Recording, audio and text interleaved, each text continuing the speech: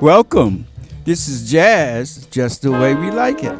My name is Alfonso Severos, and this is my weekly jazz podcast, recorded live at Brick Arts in downtown Brooklyn, the People's Republic of Brooklyn. We play those classic jazz songs of the 1950s, the 1960s, the 1970s. We also play some of the modern stuff here and there. We play those songs, we discuss it, and we also include discussions on politics and social issues. I play music that I listened to as a young man, grew up with, and here I am now playing it for your pleasure. And also to introduce a younger generation to that fabulous American art form known as jazz. I'm always in the studio with my longtime friend for over 60 plus years, Lawrence Williams. Hey, Larry, what's up, good buddy? What's happening, Fonz? How are you? How are you today? I'm good, man. I'm good. Good. Glad to hear that. Yeah, ready to get this podcast rolling, man. All right, my man. Let's get it going. Yeah. Today's podcast is going to focus on two jazz composers and arrangers, Quincy Jones and Oliver Nelson. Some of you heard of Quincy Jones and maybe less heard of Oliver Nelson, but they were two important arrangers, composers in the history of jazz. But before we get to them, we always start the podcast off playing a song that addresses issues of social justice or songs that deal with the human situation. Here's the song, folks. Goes back. Lift every voice and sing. It was originally written by James Weldon Johnson, and he wrote it for the Florida Baptist Academy in Jacksonville, Florida in the year 1900, and he wrote it as a poem. First, he was going to write it to celebrate Abraham Lincoln's birthday, but then he decided to write it aimed at civil rights movement and the ongoing struggle of African Americans against Reconstruction and against segregation and Jim Crow.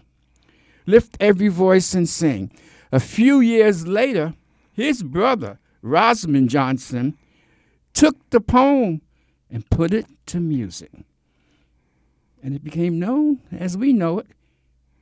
Originally, the NAACP called it the Negro National Anthem. Later on, it became the Black National Anthem.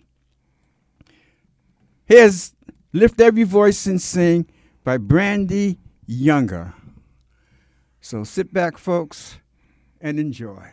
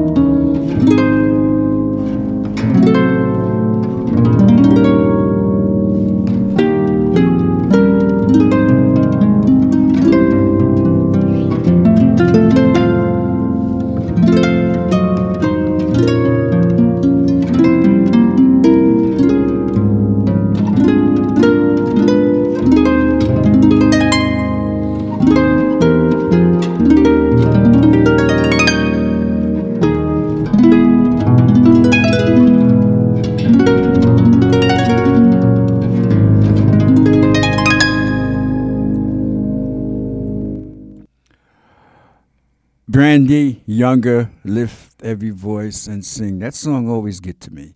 I don't know what it is about it, but I guess I associate it so much with what its original intent was, the struggle of African Americans, the struggle of black folks. She is an up-and-coming contemporary artist who idol is Alice Coltrane. Beautiful. Yeah, well, Alice, she played that harp, and a couple. She really introduced me to harp and jazz. I think like when she was out, there was another one, but I can't remember the name. But Yeah. But Alice was definitely Yeah. knew how to play that harp, and this lady here, Brandy, as well. Her music is so clear and crystal clear. Oh yeah, and she went up an octave at one point in this rendition that was really I noted it was really good. I mean, like she knows what she's doing. She definitely knows what she's doing. Definitely an up and coming artist. Well, she's here already, folks. She's here, and this is a great rendition of our song for social justice, Lift Every Voice and Sing. I didn't hear this song until I was in my teens, because in the North, they just didn't do it. But my friends in the South told me they used to sing that song in elementary school. Lift Every Voice and Sing, James Weldon Johnson. All right, folks, let's get things moving here, Larry. Today's show is about two pretty famous jazz arrangers and composers, Quincy Jones and Oliver Nelson. Two trailblazers who were known for not only their arrangement, but also their composition. But before we jump into their music and discuss these two great musicians, I want to talk a little bit about the Democratic Republic of the Congo. And the Democratic Republic of the Congo was given independence in 1960. And the first president, Patrice Lumumba, you folks, I'm sure you heard of him, was elected the first president. He had high hopes for the Congo. He knew, like everyone else, that the Congo was one of the richest natural resources countries in the world. They had the potential to have the kinds of resources and power and income like Saudi Arabia. But they didn't have oil. They had gold, but more important, they had cobalt. And cobalt is that mineral, that metal that's used in lithium-ion batteries. Well, when Patrice Lumumba became president, within a week, Belgium, that country in Europe that has a history of colonialism and exploitation, a brutal history in Africa, seized the area that the mines were in. And Lumumba did not have the military strength to do anything about it. So he went to the United Nations and asked the United Nations for support. They turned him down. He asked the other Western countries. They turned him down. He wanted to have those minerals, that wealth, to better the Congolese people. So, what did he do? He had no other option but to approach Russia. So he approached Russia. Within a week or two, he was dead. The American intelligence, Belgium intelligence, seized him. You got to remember, this was 1960, the height of the Cold War. And the idea that this country would go towards Russia with all those minerals with all that natural resource was just not going to happen. So they seized him. And that's strange, you know. The United States a few years ago went into Haiti and took the president out during the night. Well, at least he lived. But in this case of Lumumba, he did not live. They tortured and they killed him. And ever since then, the Congo has been a wreck. Well, bring us today. Outside of getting rid of Lumumba, the United States and a lot of European countries had very little to do with the African nations. Provided very little help. They had a big window and an opening. And you know who came in? China. 54 countries in Africa. China's in damn near every one. At least the sub-Sahara. Either building infrastructure or some other kind of developmental relationship. China came into Congo, developed all these mines. And not only is there Chinese mines, there's hundreds of smaller mines that people and companies, small companies, just dig for the cobalt. Now, the thing of it is, this kind of mining is not designed for an adult. It's designed for kids. So the kids are doing the digging with their hands and pulling up the cobalt with its radioactivity and other ill health effects. The Congo is one of the few countries in the world that does not have free primary education. They have to pay to go to elementary school, and most people in the Congo can't afford it. Maybe they can send a kid to school 1 or 2 years, and then they can't. So the options are simple. Either we starve to death or we send the kids to the mine to pick and mine the cobalt. They get paid between 75 cents and $2.50 a day, and that feeds the family. It is one of the most blatant forms of child abuse, children exploitation, child labor abuse. Anywhere on the planet is occurring in the Democratic Republic of the Congo. It is occurring because of corrupt officials. It is occurring because the international community is turning its eye away from the human rights and child abuse situations. It is occurring because the Chinese have no system of rights of children. It's about the cobalt and the profit. 70% of the world profit of the cobalt comes from the Belgium Congo. It provides 70%. Now that is the mineral that's in the lithium batteries. Now here's the thing. Cobalt is in demand like never before. Batteries now account for over 50% of the global cobalt consumption, with electric vehicle sales predicted to surge from 6.5 million in 2021, 6.5, to 66 million electric cars by 2040. And those electric cars are driven by cobalt lithium ion batteries. And you see it in the bikes. Battery bicycles with the lithium ion batteries. That is our issue. That is what we need people to speak up about, notify local officials, get involved. This is a rich country. Larry? I just think that they need to do something about that as soon as possible, so that that they can become a better nation.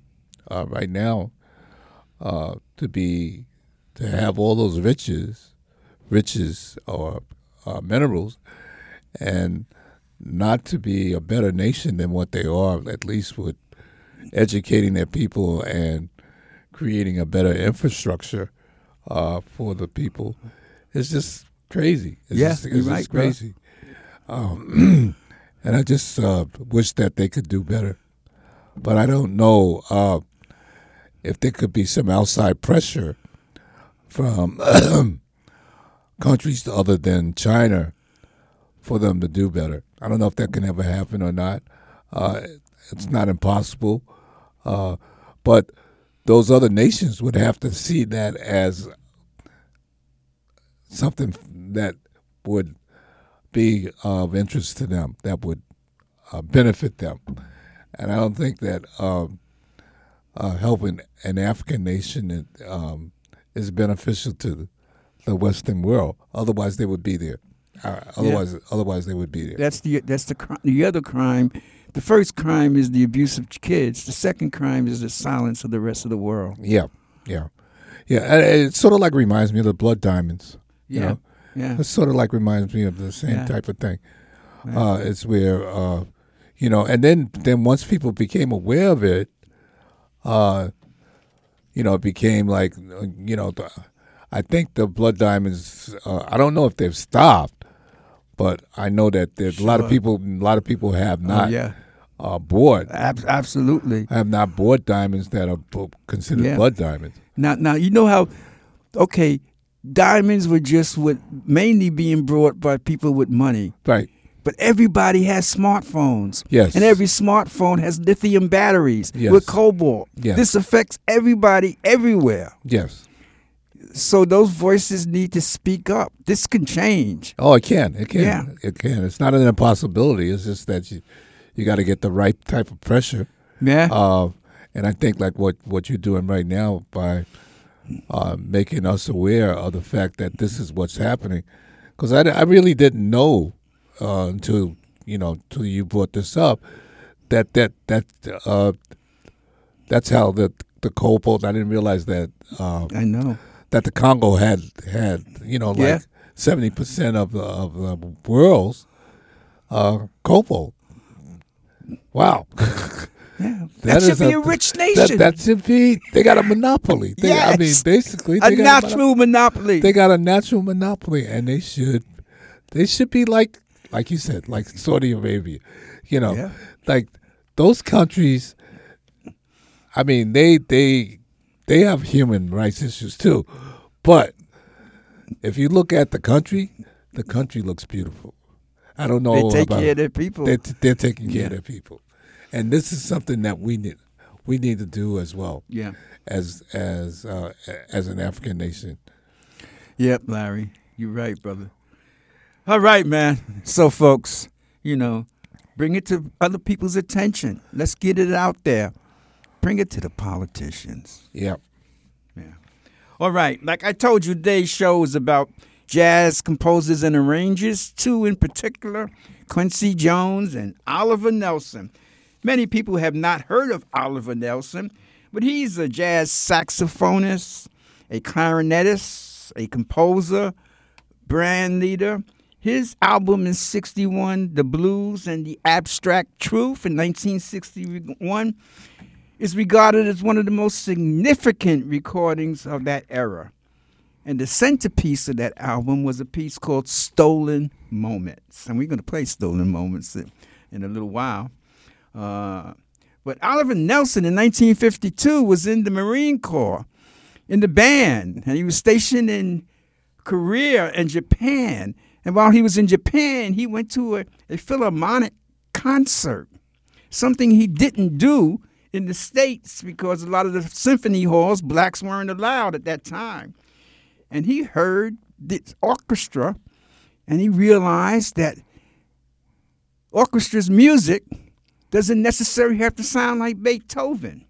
And it moved him. And so when he came back to the States, he went to college, Washington University in St. Louis, and eventually Lincoln University, get master's degrees in music and arrangement, and he took it from there. He ended up a career in which he did arrangements for many jazz artists, including Thelonious Monk, Cannonball Adderley, Sonny Rollins, Eddie Lockjaw Davis, Johnny Hodges, Wes Montgomery, Buddy Rich, Jimmy Smith, Billy Taylor, Stanley Turrentine. And he also helped do the arrangement for the music written by Sonny Rollins for the movie Alfie. So he went on with a wonderful career and then moved into television and ended doing the music arrangements for a number of hit TV shows like Ironside, Night Gallery, Columbo, The $6 Million Man. He also arranged for Gato Barberi's music for Last Tango in Paris, and he ended up working on albums doing arrangement for pop stars like James Brown, Nancy Wilson, The Temptations, and Dinah Ross. Oliver Nelson, folks. He died in October 1975 at the young age of 43. So we're going to start off today's show with one of Oliver Nelson's famous pieces called The $6 Million Man, a piece that was used for the theme music for the television show $6 Million Man. Sit back and enjoy his composition and his arrangement. And he also plays sax.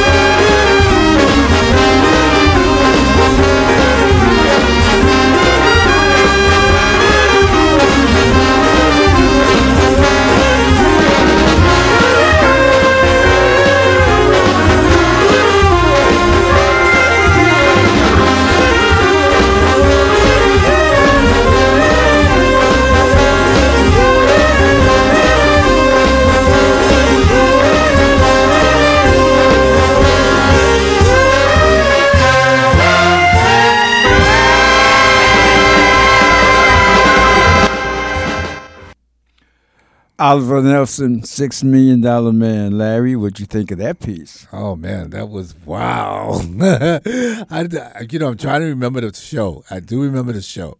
Forgot the name of the actor, but I didn't realize that was the music behind the show. Man, that is a beautiful piece, man. I mean, the organ, the sax, everything was just. Yeah. That was pure jazz, man. That was just pure jazz. There's so much going on in that song, different instruments at the same time, simultaneously, yet all blending together. Yeah. And I didn't realize that Oliver was a black man. I always thought he was. I never saw it. I mean, I've heard his name talked about in TV shows and movies. But I always thought he was a white man, but that's good to know. Okay. That was Oliver Nelson, $6 Million Man. Oliver Nelson is the first jazz composer, arranger that we're going to listen to. And the second one is Quincy Jones. Quincy Jones. Mr. Jones was born in 1933. He's a record producer, songwriter, composer, arranger, film and television producer. His career spans over 70 years. He had 80 Grammy Award nominations, in which he won 28 Grammys, including the Grammy Legend Award in 1992. Now, he came into prominence in the 1950s as a jazz arranger and conductor. One of the persons that really insisted of him to be the arranger on all his pieces, Frank Sinatra. Wow. Oh, yeah. Wow. If you were doing a record with Frank Sinatra, you had to get Quincy Jones, or he was called Q, to do the arrangement. And also he did work with Count Basie. He became the first African American to be nominated for Academy Award for Best Original Song. Okay? And he was also nominated in the Academy Awards for Best Original Score for his work in 1967 on the film In Cold Blood, making him the first to be nominated twice in the same year. He produced 3 of the most successful albums by Michael Jackson: Off the Wall, Thriller, and Bad. And in 1985, he produced that charity record, We Are the World. Quincy Jones. Here we go, folks. And the piece we're going to listen to is a piece that has a heck of a lineup, including Roland Kirk, Freddie Hubbard, Grady Tate, Hubert Laws, just to name a few. Killer Joe. Yes. Killer Joe. Listen to this.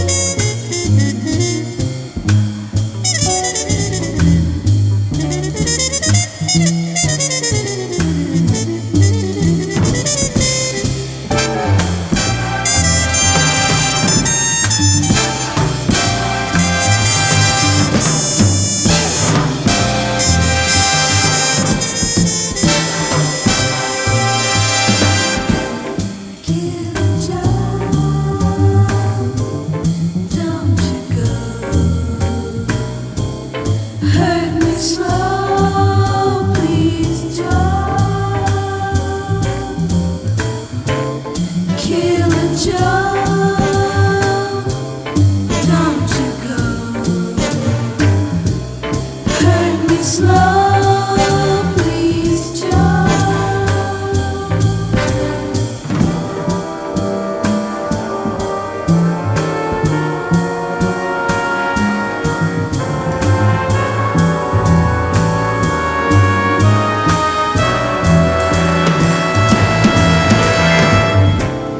Killer Joe, don't you go. Killer Joe, hey Joe. Cool Joe, mean Joe. Cool Joe, mean Joe. Cool Joe, mean Joe. Cool Joe, mean Joe. Cool Joe, mean Joe.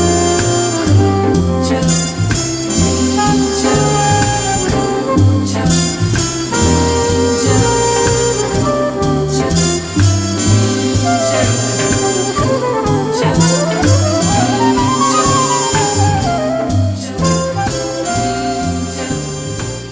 Cool Joe,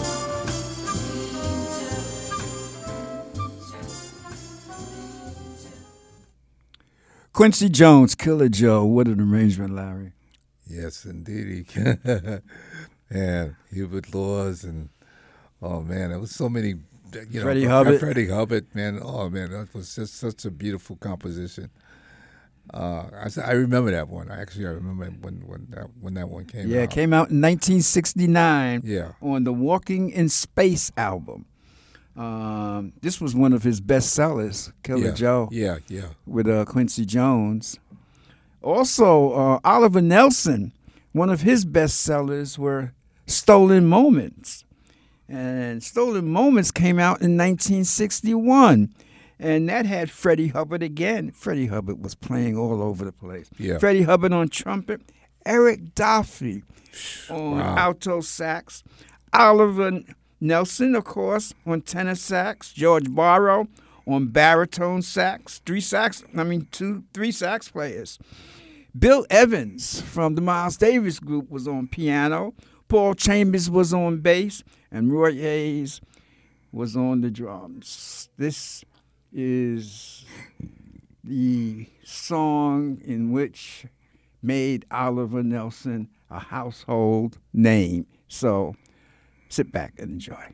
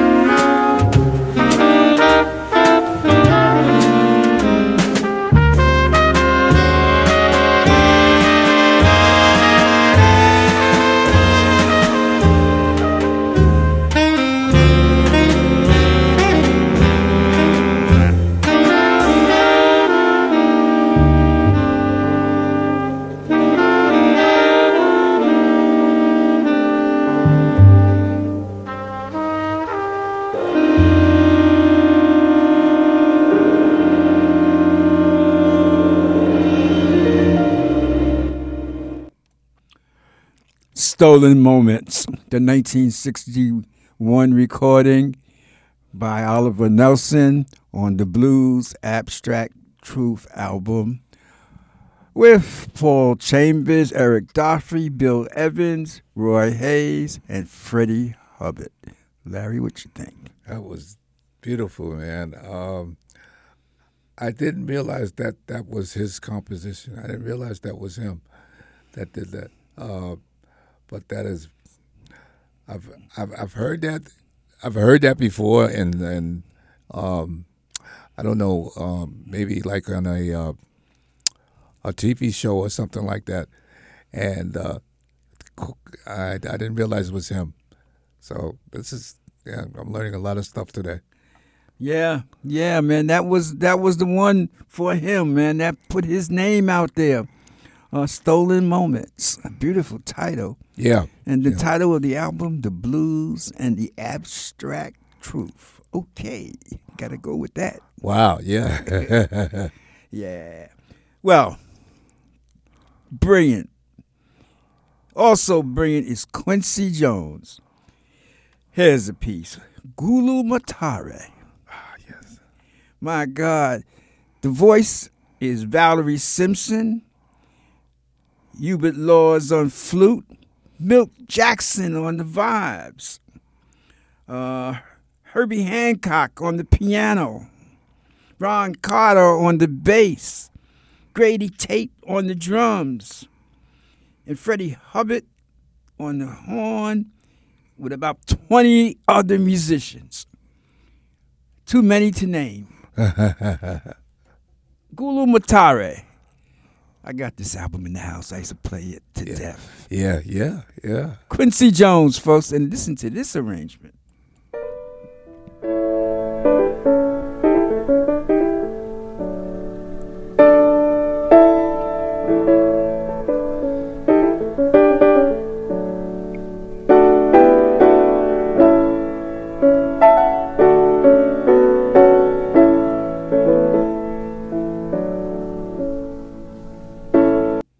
Okay. You know that's not Gulu Matare. That was the other one that I did not want to play. But I'll play that later. I want to make sure I get Gulu Matare in here. And here it is, folks. Sorry about that. I was playing Bridge Over Troubled Waters, but we're going to go out on Bridge Over Troubled Waters. But first, let's listen to Gulu Matare. Yeah.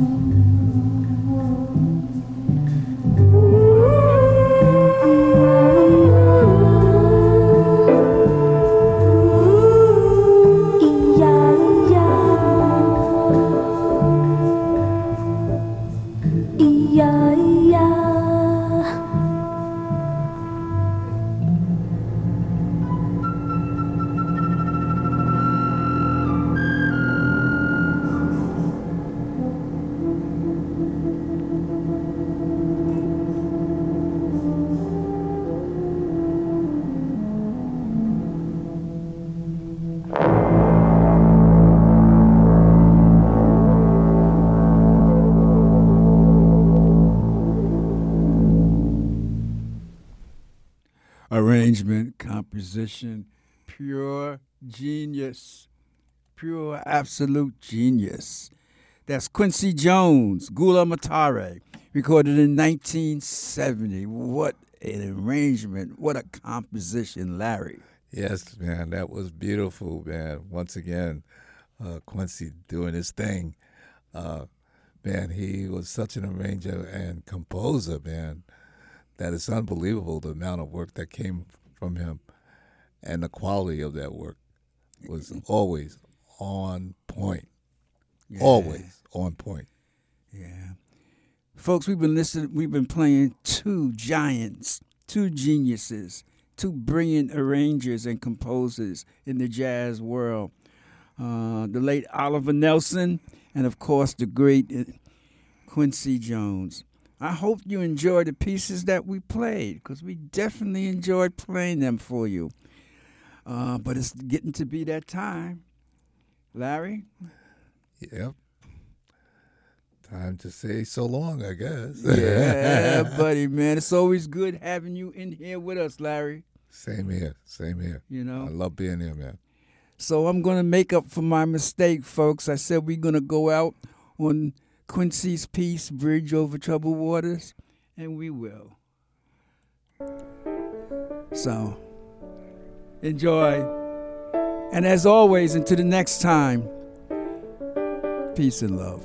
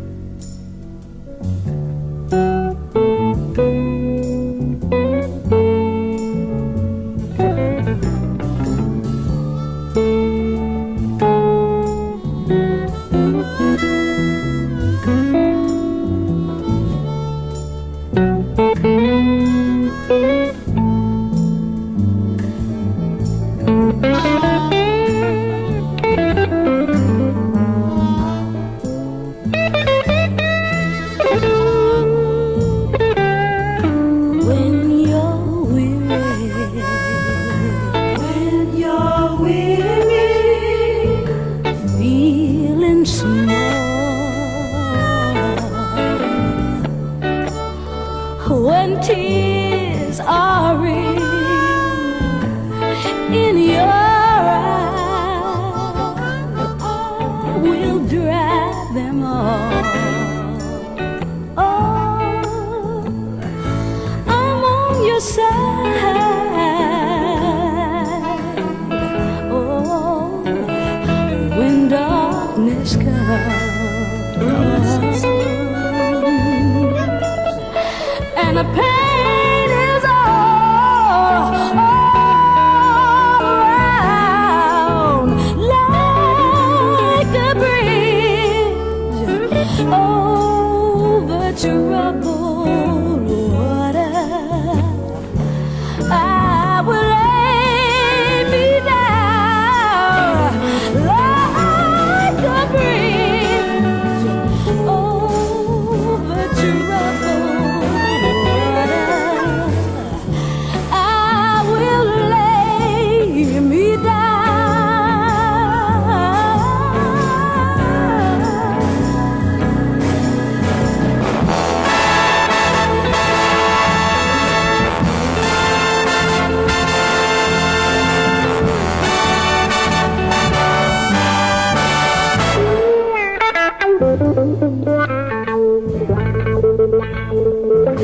Come